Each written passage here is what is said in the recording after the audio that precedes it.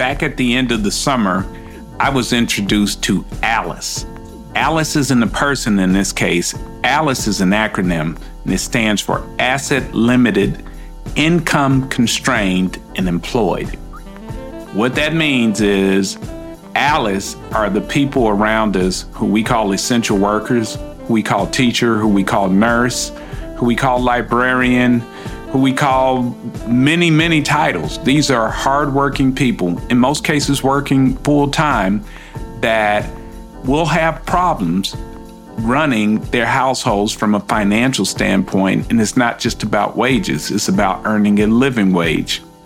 So this report was put together by the United Way, and we invited on to give us some insight into ALICE, who makes up ALICE, and what can we do to close some of the gaps, because people who are working hard and working essential jobs, and what we call essential workers, should be able to manage their households from a financial standpoint.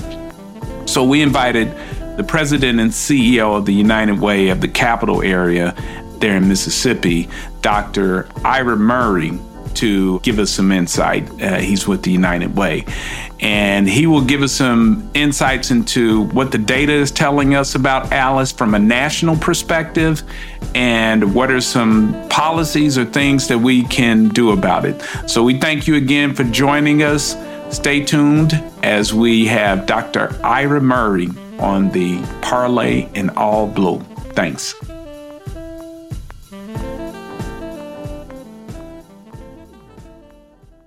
Murray, welcome to the Parlay in All Blue. How are you? I'm doing well, sir. Thank you for having me today.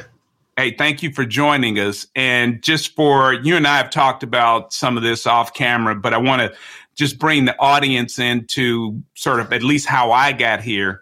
Is back in August when I became aware of something called ALICE, and the ALICE report. I was just kind of blown away by it, and I'll let you help clear it up, because it's a report done by the United Way. You are a United Way executive, the president and CEO of the United Way of the capital area there in Mississippi. Tell us what ALICE is, because in this case, ALICE is not a person.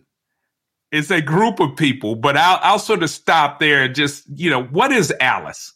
Well, we all know ALICE, right? So ALICE is an acronym. It's an acronym for Asset Limited, Income Constrained, Employed, ALICE. And ALICE is the person you pass by every day. You may or may not think about who that person is. Sometimes it's the cashier at your store. Sometimes it's the barista who gets your cup of coffee.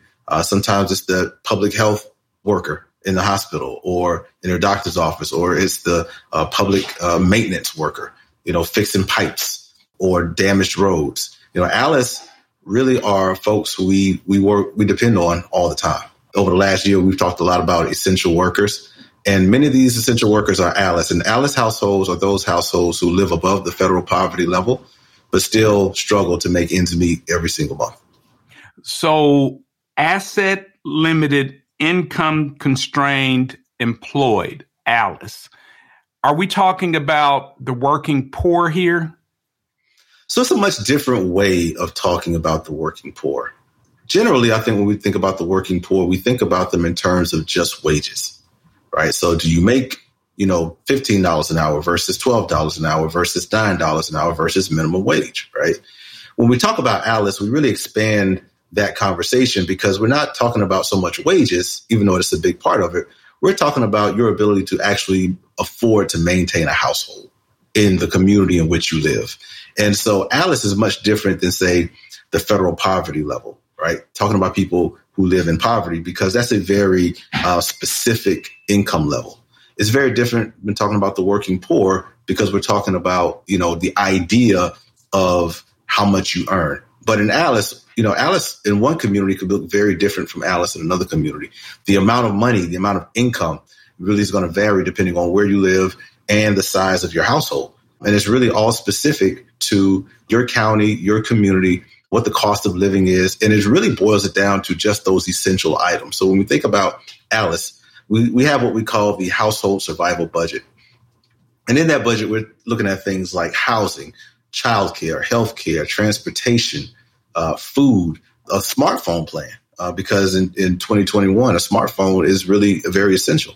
Many people use it as their computer, right? Taxes, things like that, right? So we're talking about the bare bones of being able to maintain a household. We're not talking about having an emergency fund. We're not talking about savings or college funds. We're talking strictly about month to month, can I pay the bills that are required to maintain a household? And that's what we're really focusing on with Alice.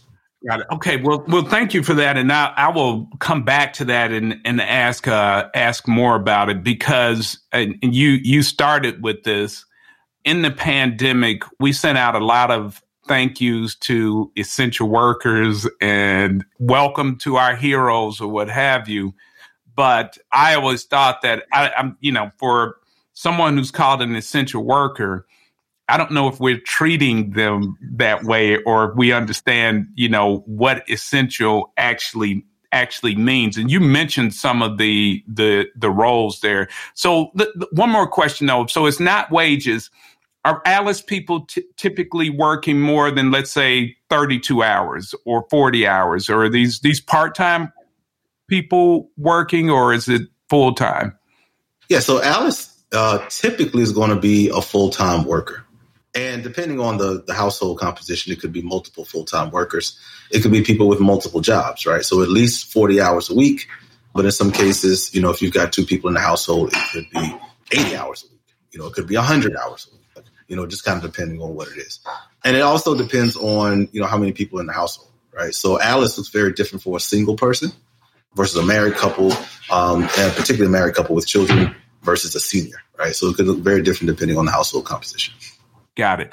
Now, what made the United Way want to look at this lens, and how broadly does the United Way look at it?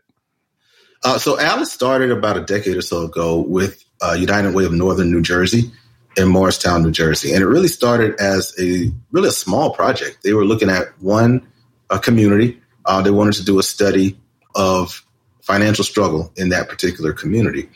And it really just, because of the nature of the study, it really just opened so many eyes that it just snowballed from there. It started with one county, then it became a study of the entire state of New Jersey. And then, like most things in the United Way network, when we see something going really well at one United Way, we pick up the phone and call them and say, hey, can you teach me how to do that? Or, hey, can I pay you to do that for us? And it really just started to snowball. So now it's from, one county about a decade or so ago. Now there are 23 states who are actively involved in having Alice studies of their own every 1 to 2 years. Got it. So let's dig into when was the last Alice report produced? So for Mississippi, we've had our first report, which is our only report to date, which was released in August of this year. Okay, So that's where I saw it in terms of that. Anybody who's been listening to the show for a while knows that I have a lot of connections to Mississippi, even though I'm here in Georgia and I'm originally a Chicago. And Mississippi is often the lens of how I approach things. But I tell people that it's really easy to pick on Mississippi or my ancestral home of Alabama. I'm all over the place, right? But really, if you leave the big cities, and even in big cities, if you leave the affluent areas, the country can be Mississippi in terms of access to quality of food deserts, and, transportation, rural hospitals, and a whole lot of other things. So I always think that Mississippi is a good starting point to get a view of where the country is on certain things. What is sort of I know that the report is 23 states, but sort of what is the national story, or at least the story of those 23 states in aggregate? Yeah. So naturally, we see about 42% of all households in the U.S. Fall below what we would call the Alice threshold, right? 42%? 42%. So more than 4 out of every 10 households. Wow. Struggle to pay the bills. Struggle to meet the minimum basic needs of maintaining a household every month. And some states are higher than others. So in Mississippi, we have the highest rate of below Alice threshold families, along with Louisiana. Half of the households in the state of Mississippi are below the Alice threshold, which is by far the highest in the country. Now, we don't have the highest poverty rate, interestingly enough. So in Mississippi, we've got a very high poverty rate. I don't want to minimize it. Right. Our poverty rate is about 20%. But the number of ALICE households, which are those households that are specifically above the federal poverty level, but still below the ALICE threshold, are about 30%. So you're talking about more than the poverty rate in Mississippi. And so we've seen it across the country. We've seen, pockets across the country. You see a really large concentration in the South, states with higher numbers of families who are below the ALICE threshold. But you see it really in every region. I mean, it's not something that's relative only to certain parts of the country. It's just a little bit more concentrated in the South. And large states, small states, you see it in a lot of different places where ALICE families live and where they typically are. Some of it has to do with affordability. So in states like New York, for instance, you're going to see a large number of ALICE families because, certain parts of New York are just really expensive to live. But, in a state like Mississippi, which has the lowest median household income, you also see a large concentration of ALICE families. Yeah. And doing some background on this with the information or just some information that you provided to me, I did some digging, and just to share, California is 45% of households falling below the ALICE threshold. And so when you say 45%, and California is a pretty big state, I don't know what the population, I don't have that in front of me. That's a big state. That's a large group of people. New York State, 45%. I noticed Pennsylvania, 39% as a state, which is still 40%. I mean, anytime you're talking about, in my mind, when you get over 10% of something, you're actually talking about a large population. But Philadelphia County, where the city of Philadelphia is 51%. So again, back to that county, ALICE numbers are very close to Mississippi's as a state. So I thought and I just want people to understand that this is not something that, while it may have concentration in the South, it has implications for everywhere. But let me ask you, I mean, this is something that the United Way does. Why should anyone, if I'm not in a state where there's a large ALICE percentage, or I'm in a county or zip code where that's not an issue, why should I care about this? Well, number one, I mean, if you're not ALICE, you probably know someone who is. Yeah. And a lot of us grew up ALICE and didn't know it, right? There was no name for it. Yeah, right. Some of us do it, didn't even realize it, because our parents, right. Didn't miss a beat, right? Yeah, we didn't know. Right. We didn't know what kind of conversations were going on at night, around the kitchen table after we were asleep, but, we never missed a beat. But the main thing really is, when we think about ALICE, the main thing is the E in ALICE stands for employed, right? So these are folks who are taxpayers. These are folks who have jobs that are very essential to the way that we run society. These are folks who our kids go to school with, who really perform a lot of the functions that allow us to thrive as a society, right? And so if these families, if these households are struggling, that really impacts every other aspect of society, right? So the ability, for instance, to go see a doctor, if you can't afford to do it, that has a direct impact on public health, right? The ability to put your children in quality childcare, that has a direct impact on education, not just for that child, but other children in that child's classroom.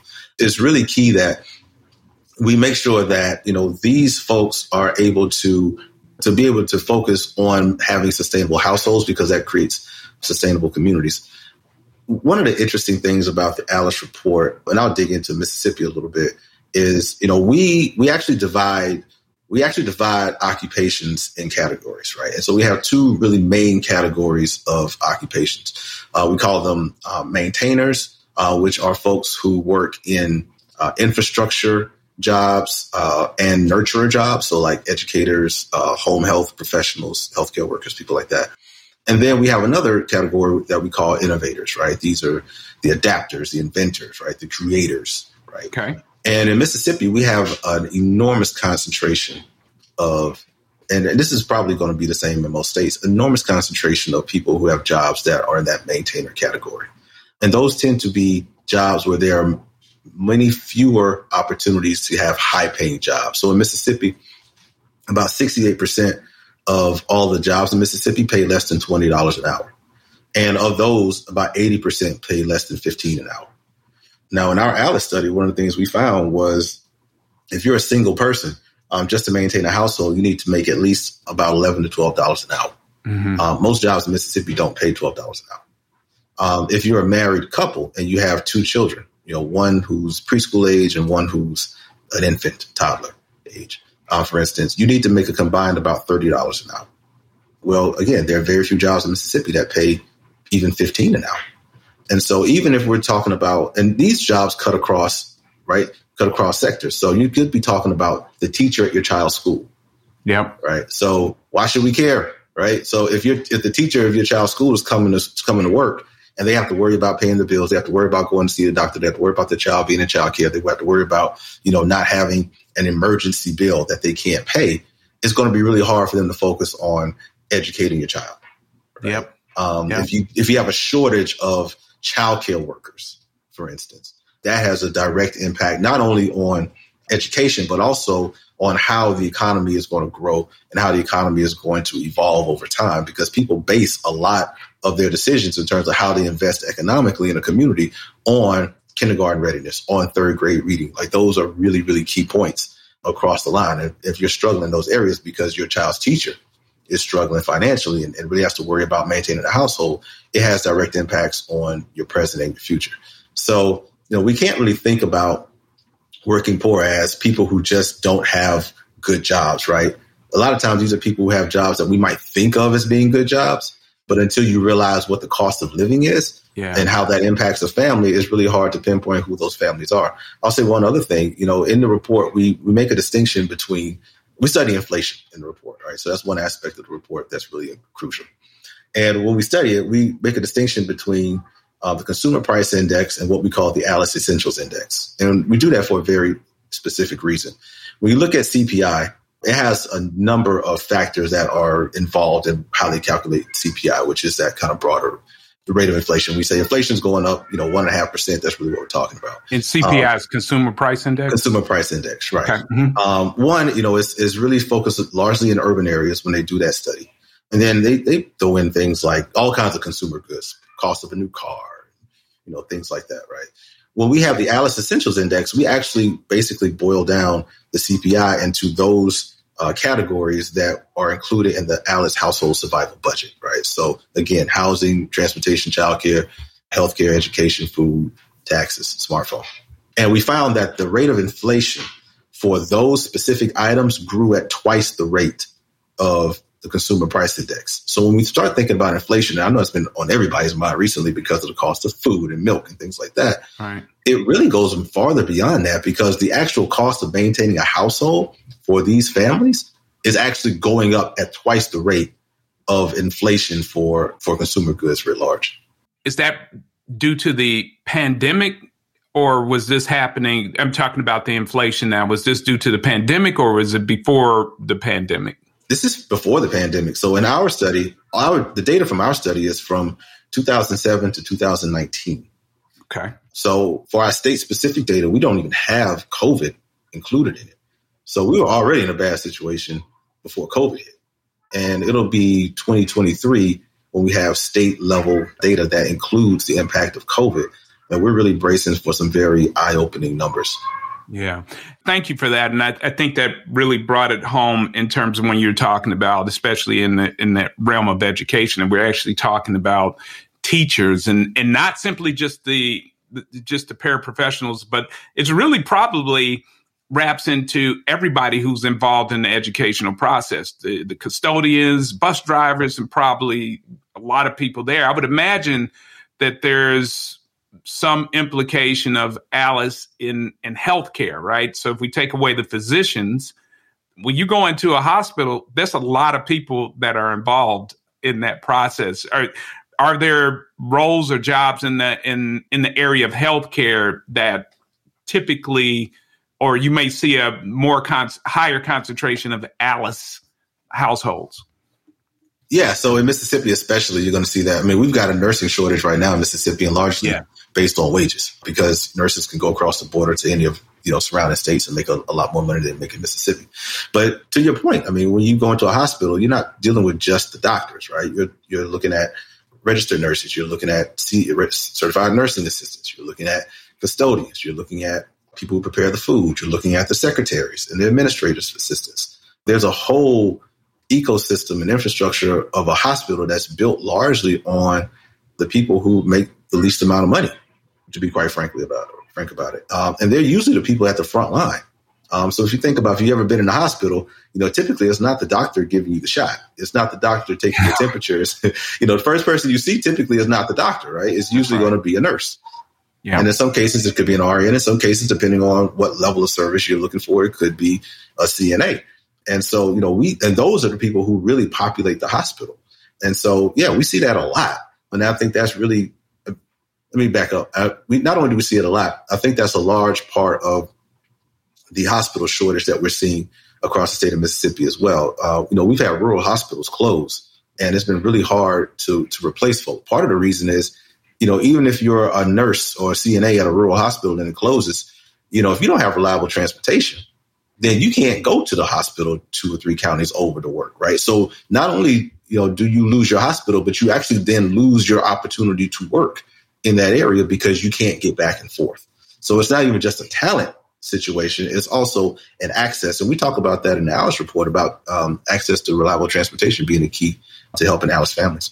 Yeah. You said Mississippi has the nursing shortage. Georgia has it significantly too. And, for another podcast episode, I think what we're seeing in that nursing shortage and the great resignation is that as a country, we are missing some clues about, the value of work and what are people able to sustain themselves. And in the midst of a pandemic, we have, some critical resources, the nurses going out to the highest bidder, right? Essentially, you got people getting on planes, going to, wherever they can make the most money. And God bless them as an individual standpoint. But a lot of times they are leaving some places where we have the greatest need, where like the COVID numbers are going up, they're going to places that can pay more. But you mentioned rural hospitals and the closings. Does Alice look different in rural areas versus in urban areas? That is a great question, Mark. You mentioned earlier, Philadelphia, in Pennsylvania, right? Having such a high rate of Alice, really, higher than the state average. In Mississippi, what we found is it does look very different depending on where you are. And it can look very different within counties as well, right? Not just between counties. So Mississippi has one urban area, which is the Metro Jackson area. 2 of the counties in the Metro Jackson area have the 2 lowest rates of households below the Alice threshold. Those are the 2 counties that are right outside of Jackson. So in the urban area in Mississippi, you actually see a below average rate of families who fall below the Alice threshold. And so by below average, you mean below the 50%? Correct. But you're correct. They're amongst that, people amongst that 50%. Got it. But you really see the largest concentration of Alice households along the Mississippi River counties. And I think in our earlier podcast, you kind of touched on, on all the concentrated poverty really around those counties. But it's not even just the poverty rate. It's also when you expand it to look at Alice thresholds, if you got the counties all the way from the Mississippi Delta going all the way to the southwestern border of the state, all but 2 of those counties have extremely high concentrations of families who fall below the Alice threshold. And they're all rural counties, what we would consider to be rural counties. Yeah, I'm going to take a look, and I urge, people, after this episode to just do some research on your own and look for things. But, what I find, and some of this is backed up through research in an episode earlier with Aaron Shirley Ori, I mentioned a book called Deep Roots, and it talks about that the legacy of slavery can almost predict, patterns in terms of who's going to be the fastest to adopt integrated schools, who's going to embrace sort of universal health care or any sort of progressive kind of things. I would venture to say that the red line, right, which redlining in terms of housing will probably yield a lot of the same results. So I'm originally from Chicago, which is a heavily segregated city. It's in the north, but people it's extremely segregated, as is Boston, as is Philadelphia. I would imagine that you would see a lot of the same data in terms of what you see along the Mississippi River in some of those areas where there was heavy redlining. You said that this does not include COVID in terms of from a data standpoint, but and listen, I know that someone in your role is, you're data driven and what have you, and you want to go with the facts, but sort of what do you anticipate coming out about it? And is there a report being prepared that will bring COVID into the factor? Yeah, so we actually are. So if you go on the UnitedForAlice.org website, we actually do have a COVID report. It doesn't give us state level data, but it does give you a glimpse of kind of what we've seen. So we know because so many ALICE workers are in what we would essentially call essential jobs now, right? Those food service, those public service, healthcare, education, things like that we know that they were impacted. And so we actually have some survey data that shows that ALICE households were, about 4 times more likely than non-ALICE households to report having to struggle financially during the pandemic. Higher instances of interruption in income, interruption in employment, because these are jobs that, essentially people didn't have many options.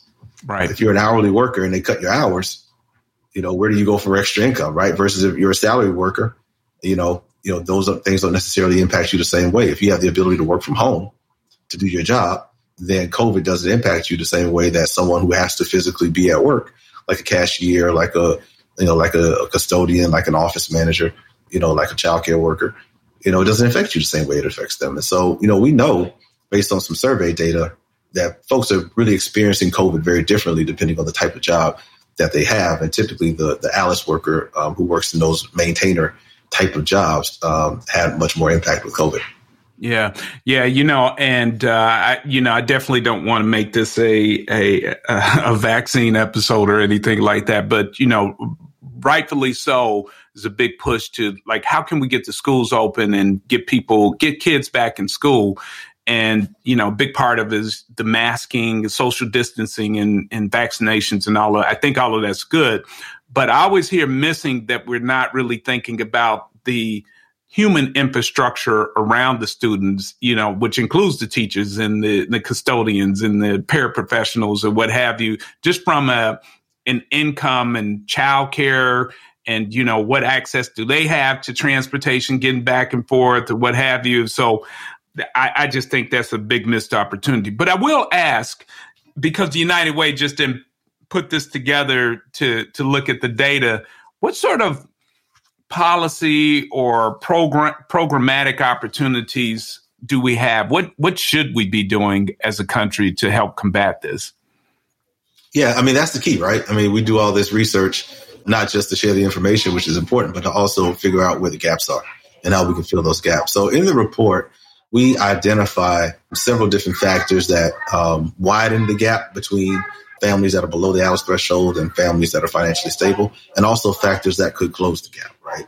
And so when we think about factors that widen the gap, we really look at things like the high price of education and student loan debt. We think about childcare deserts that might exist. We think about taxation, right, and how tax systems are structured. Do they and who they benefit, right? Predatory lending is a really, really big issue, particularly in the state of Mississippi, where predatory lending is pretty rampant. We have to do a lot in that area. And also, the increased hazards for workers, particularly those who work hourly, have fewer benefits, work multiple jobs. We looked at all those things. And so we know that those are issues and factors that widen the gap. We also know that in terms of closing the gap, there are certain things we have to focus on in terms of both policy and what we are able to invest our resources in. One of those things is, again, reliable transportation, making sure that people have access to resources, make sure they have access to opportunities reliably so that they can take advantage of what opportunities do exist. We think about wages. I know this isn't a conversation strictly about wages, but wages are crucial because we know when we think about wages, how much it actually costs to maintain a household, how that can inform what employers are able to offer. We think about efficient financial tools because, for those who are unbanked or underbanked in Jackson, we got about 35% of our population are either unbanked or underbanked. we know they're going somewhere with their money. Somebody's, they're going to someone for a loan. They're going to someone to fill that financial gap during the course of a month. And so we want to make sure they have access to the bank and not going to predatory lenders. Healthcare, again, is a huge issue with not only the hospital shortage, but the worker shortage. Childcare is extremely important. We saw Alice families really impacted by access to childcare. Many of them couldn't go back to work because they didn't have childcare. And many of them just could not afford childcare based on reduced salaries, reduced hours and wages. And then lastly, housing, because where you live, to your point earlier, is so crucial and really dictates so much in terms of the opportunities, in terms of your access to education, your access to food that's high quality and affordable, access to jobs. So those are really the factors that we're looking at from a policy and a program perspective that could help us start to close that gap between the households that are able to be financially stable every month and those who aren't. So when you said healthcare, something that came to mind, and there's a heavy concentration, you said, of Alice households or households not meeting the threshold in the South. Could a lot be done by simply expanding Medicaid? I mean, just Medicaid that's available under the Affordable Care Act. I mean, just because medical debt, I know, is a huge issue in many southern states and just in general. I mean, is that something that could help? Medicaid expansion would be huge. Medicaid expansion would benefit the state of Mississippi to the tune of about $20 billion. And that $20 billion would go into making sure that, we expand the number of people who have access to health care through health insurance, through the Medicaid program, but also, bringing back rural hospitals. A lot of that money would go to reestablish rural hospitals. Some of that money could go to paying higher wages so that we can attract more nurses back to the state of Mississippi. There's a lot that can be done. And then, of course, these are all jobs and they have an economic impact, but they have a real impact on people. There was a story in Mississippi a couple of months ago about a family who, the mother who was about 8 months pregnant died, and the child died because they couldn't get to a hospital within an hour from their home. Within an hour? Within an hour. Wow. There are parts of Mississippi where, the nearest hospital is more than an hour away. And if you've got a medical emergency, and there are no places who have the ability to get you there. I mean, the tragedy, the real part of the tragedy was that the husband, because they couldn't get an ambulance there soon enough, the husband actually had to drive because that was a lot quicker than waiting on an ambulance. And the mother and the child died on the way to the hospital, right? And so having Medicaid expansion would create more opportunities for healthcare, more opportunities for jobs. And that really, we know that disproportionately impacts Alice families, not just in Mississippi, but across the country. Yeah, you said that. I would tell you again, in urban environments, and I can think about, neighborhoods in Chicago where there are legacy hospitals that are understaffed and just have a notorious sort of reputation of, if something's wrong with you, don't go to this hospital. I don't want to name the exact hospitals because I don't want to, disparage it even more. But it's like we're really comfortable with having these huge gaps in the healthcare infrastructure, and we've got to correct that. One other place I wanted to ask, and so when you were saying transportation is a big deal, we know we just had the infrastructure bill passed, and I would imagine some of that will go to, roads and what have you. But in transportation, are you just talking about roads and bridges and that kind of thing, or are you also including public transportation being helpful? Oh, public transportation would be big. We're basically talking about, cars, people's ability to, get from point A to point B, right? Yeah. Walkability in some cases, right? There are many communities that you just can't walk.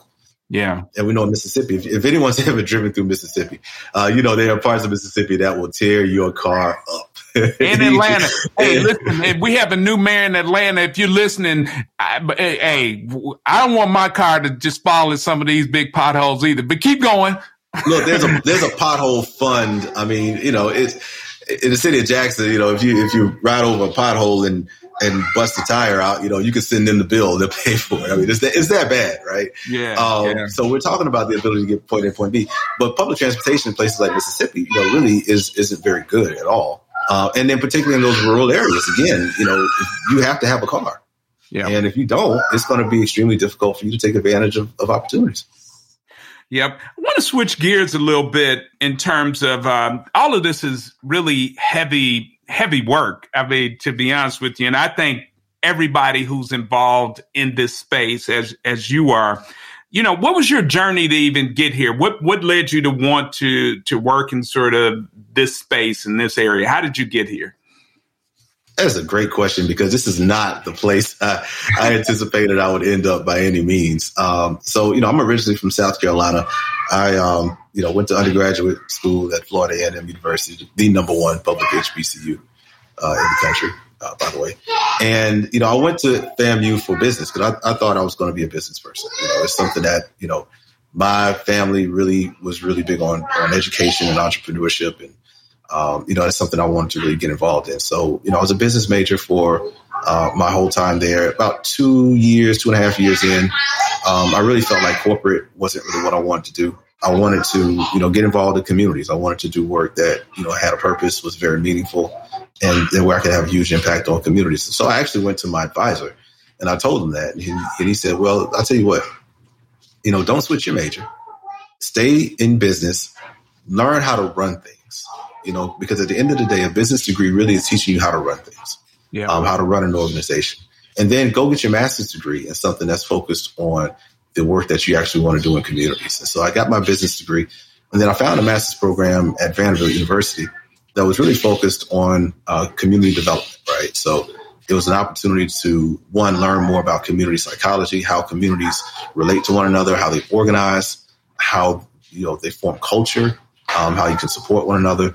And then how organizations can really play a key part in working hand in hand with community, right? Everything from service delivery to research and everything else, right? So I got my master's degree in community development from Vanderbilt University. I actually started off in United Way as a national fellow, and my placement was actually right here in Jackson. Okay. I think I was the only fellow there were 10 of us, and I think I was the only one that was willing to come to Mississippi.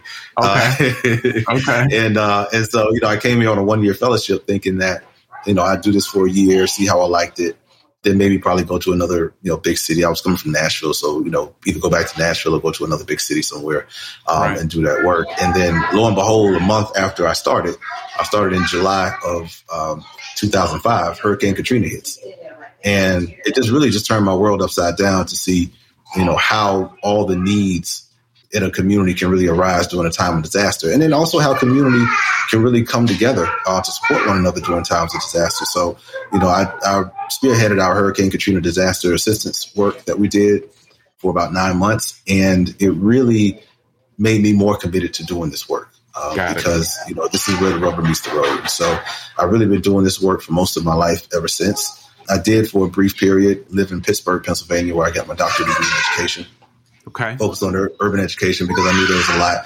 I knew every social problem we encountered down here in Mississippi, typically went back to education. Those who were more educated, those who had the right opportunities, those who had supportive families and supportive communities and teachers and schools were able to make good lives for themselves, and those who didn't weren't. And there were too many people who weren't.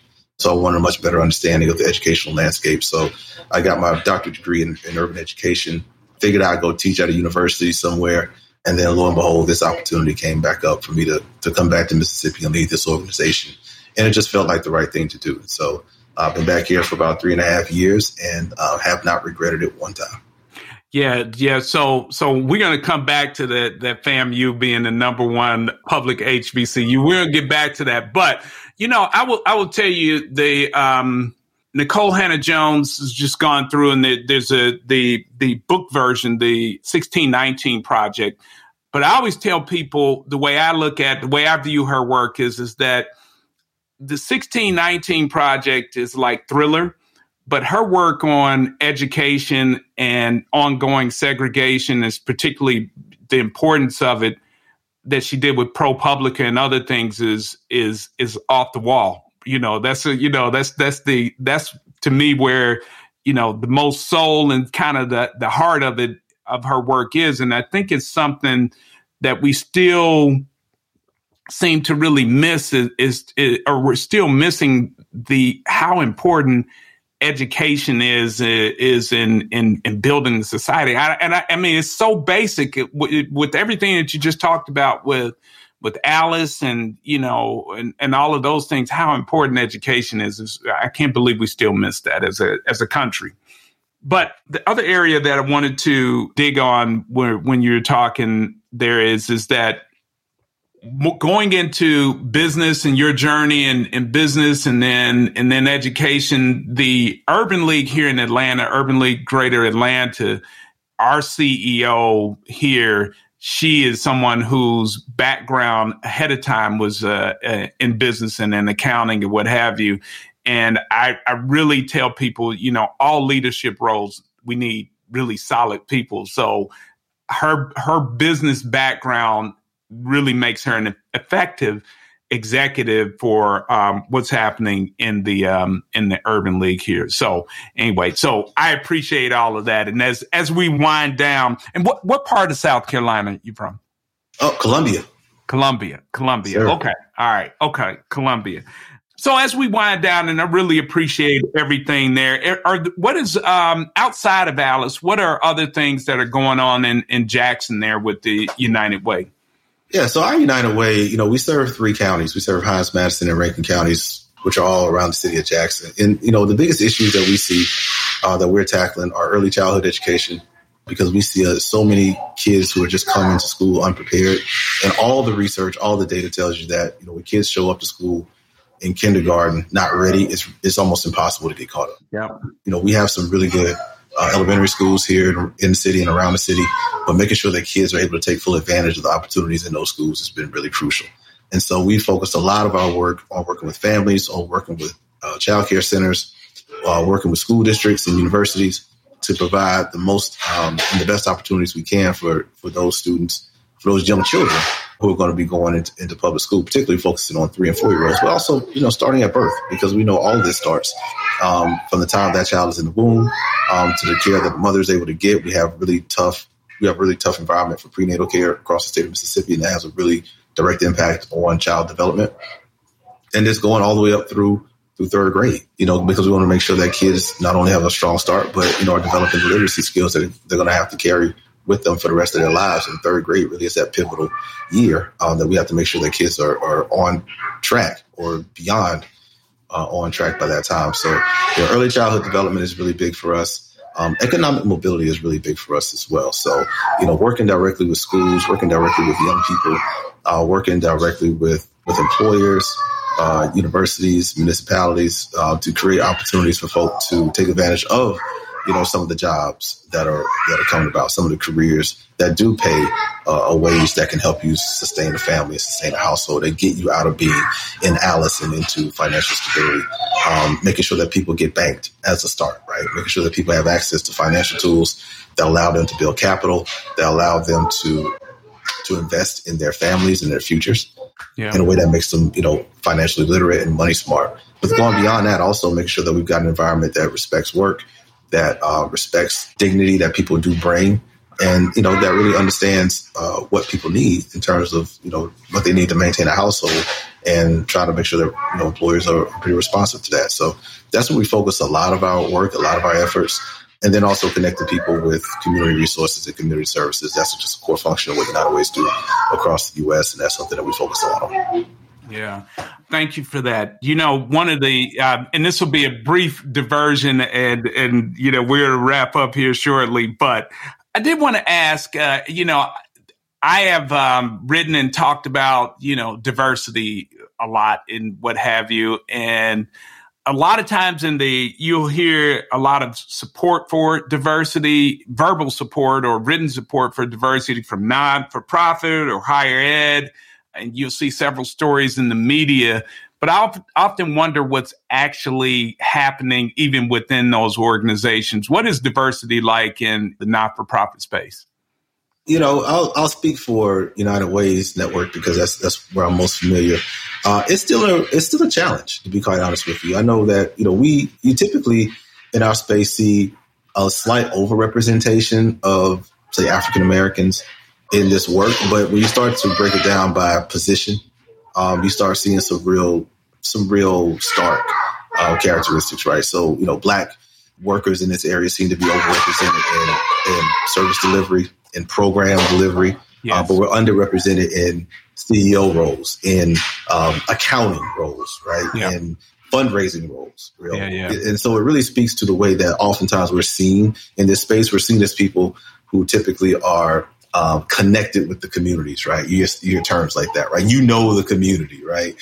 You're from the community, right? These are your people, right? Right. We often hear that kind of thing, but it serves to really and we don't mind doing this work because it speaks to us, right? Sure. But we often see ourselves almost pigeonholed into these certain roles that people can view us in, right? And it's hard for people sometimes, for boards in particular, sometimes to view us as leaders, to view us as money managers, to view us as fundraisers. And so we're still got a lot of work to do in that regard. We still have a lot of work to do in terms of, how we view our communities and who we're asking for money, who we're raising money from, who we're responsive to when we're setting our strategic goals, when we're, talking about the work that we do, right? Typically, we do a lot of our fundraising in middle-class households, which are still the bread and butter of philanthropic giving. And typically middle-class households are more likely to be white, much less diverse. And we often speak to those values. We speak to those aspirations. It's not to say that that's an issue, but when we cut out certain voices that aren't at the table when we're making strategic decisions, then we end up being responsive to just certain groups of people. And so we have to do a better job across the board of making sure that diverse communities are at the table. They're at the center of our conversations. We're in conversation with them and not talking about them, and that we're responsive to the needs of folks on the ground and not just the needs of our donor base. Yeah, no, that's awesome. But now United Way's made a big hire here recently, though, in the executive area. We did. So we recently hired Angela Williams, who is our the CEO of United Way Worldwide, which is kind of the hub organization for the network, even though all United Ways are independent. And she's the first Black person in this role. She's the first woman in this role. And so we're extremely excited about it. I've had a chance to meet her and have a conversation with her. And I'm very excited about the direction that she wants to move, not only the organization, but also the network. We've had a lot of conversations internally about shifting culture in the network. And I think, having someone with her background in this role is going to add a whole new dynamic to what we do. And I'm just really excited about the direction we're going. Well, that's awesome, man. We will be certainly looking out for her and rooting for her and supporting her and all of those things. So that's exciting, and I'm happy to see that. We need more, but we'll celebrate victories when we have them. Just to switch gears, we asked everyone who comes on to the Parlay in All Blue, what does it mean to live well? Wow. I mean, that's a big question, right? Living well for me is, being able to be there for the people I love, right? My ability to, I've got a 4-year-old that you probably heard in the background. I apologize for that. This is pandemic world. 4-year-olds, dogs, and everything are part of podcasts, conference calls, sales pitches, and everything. Keep going, but yes. Yeah, it's great. No, but she's, it's being able to be there for her and of course my wife and our family, being able to be there for my community, and all the people and the institutions that I care about, but also, being able to be there for myself when I need to be, and understanding that when you do this work, self-care is extremely important. Having those times where you can just, get lost in your own thoughts, those times where you can kind of sit down and decompress a little bit are extremely important. To me, being able to balance those things, being able to be present, being able to be the type of supportive person I want to be really is what it means for me to live well. Everything else will work itself out. But those really, to me, are just kind of the most important things. Yeah. Thank you for that. All right. Well, so I appreciate that. And being there for family and those you love, that's really important. And the self-care, I'm going to take both of those and add them to my tool belt as well. So before we started, and you brought it up earlier and listen, is there beef? I mean, FAMU's in the SWAC now. I mean, listen, and I have love for all Black colleges. I'm wearing my Support Black College shirt. I'm here for everybody, but what's going on? Everybody can't be number one. I mean, got to play your position. What's going on? You know, everybody can't be number one, but apparently there are a lot of folks that have a problem being number two. And it's okay. It's okay.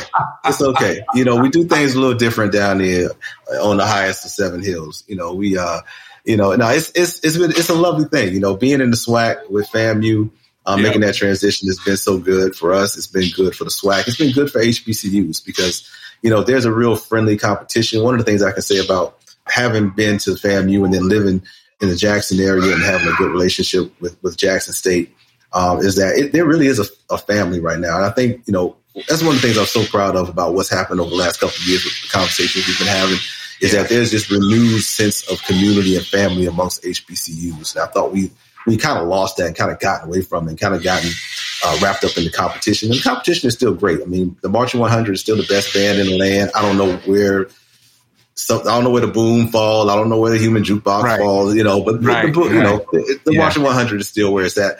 But I love the fact that we're getting so much outward support of HBCUs, and we've got people who are putting their money where their mouth is. Yeah. And that financial support has always been a really difficult thing for us. And it seems like we're starting to turn a corner on that. I am extremely happy about the future, not just of FAMU, but HBCUs across the board. And I couldn't be happier to be an alumni right now. Yeah, no, that's right. And listen, Dr. Greg Carr from Howard, professor of Africana Studies there at Howard, says is that there's one HBCU with multiple campuses, right? And, you know, he's a Tennessee State undergrad. And so he's from sort of the SWAC area and what have you. So I'm sure he would agree with you that FAMU is the number one band in Florida and perhaps Tennessee State's the Aristocrats number one band in Tennessee and Jackson State Sonic Boom is the number one overall. But listen, but you are our guest. And if you say that FAMU is the number one band in the land, we'll just let it go for now. And then we'll see how that stands up over time because we'll have at the Parlay in All Blue, we do aim to bring in thought leadership from the HBCUs, which I think is oftentimes missing in public and national conversation. So, you know, we appreciate that. One more question, though. So you said you're from Columbia, South Carolina, and from a food perspective, everything that I hear, and from my experience, if people think about food in South Carolina, they're going to think about Charleston or there on the Sea Islands. Are people getting that right, or is there something good to eat in Columbia, or what's going on? What do we need to know? All right, I'm gonna tell you this: if you want some good seafood, Charleston coast, those islands out there, you can't beat it. Like the seafood there is incredible. It's top notch, right? You want some good barbecue? Okay. You know, you want some good soul food? You know, come on down to Columbia. You know, we got some spots. I'm from Greenview, man. We know where to eat. We know where all the spots are. So if you ever need some advice, you ever go that way, just holler at your boy. I'll tell you where to go get some good food. All right, I'm going to do that. Mustard is how you make barbecue sauce. Mustard. You know, I have to tell you, the first time that I saw mustard on barbecue sauce, I didn't know what was going on. But I will say this. I will yield. It ain't bad. It ain't bad. It ain't bad. I mean, you know, I will say it took me visually some getting used to, but it ain't bad. Well, listen, Dr. Ira Murray, we really appreciate you coming on to the show and breaking down Alice with us. And I took away something, and I'm going to just say this is going to be the title of the episode. We need an environment that respects work. I thought that was a really powerful, of many powerful statements that you made. We appreciate you, and thank you for joining us on the Parlay in All Blue. For everybody else, stay tuned and hear some announcements afterwards. Thanks again, Dr. Murray. We appreciate you here at the Parlay in All Blue. Please tell someone about us. share the podcast. Make sure you leave a comment. You can find the Parlay in All Blue at Spotify, Apple, Google, Amazon, or Stitcher. Wherever you receive your podcast, you can find us there. Make sure that you add us as a favorite, follow us, or subscribe. Whatever it is you need to do to make sure that you're plugged in. We want to say a big thanks to DJ Marky G for allowing us to use his music exclusively on our podcast. We appreciate it, bro. Much love. Thank you again. I'm out.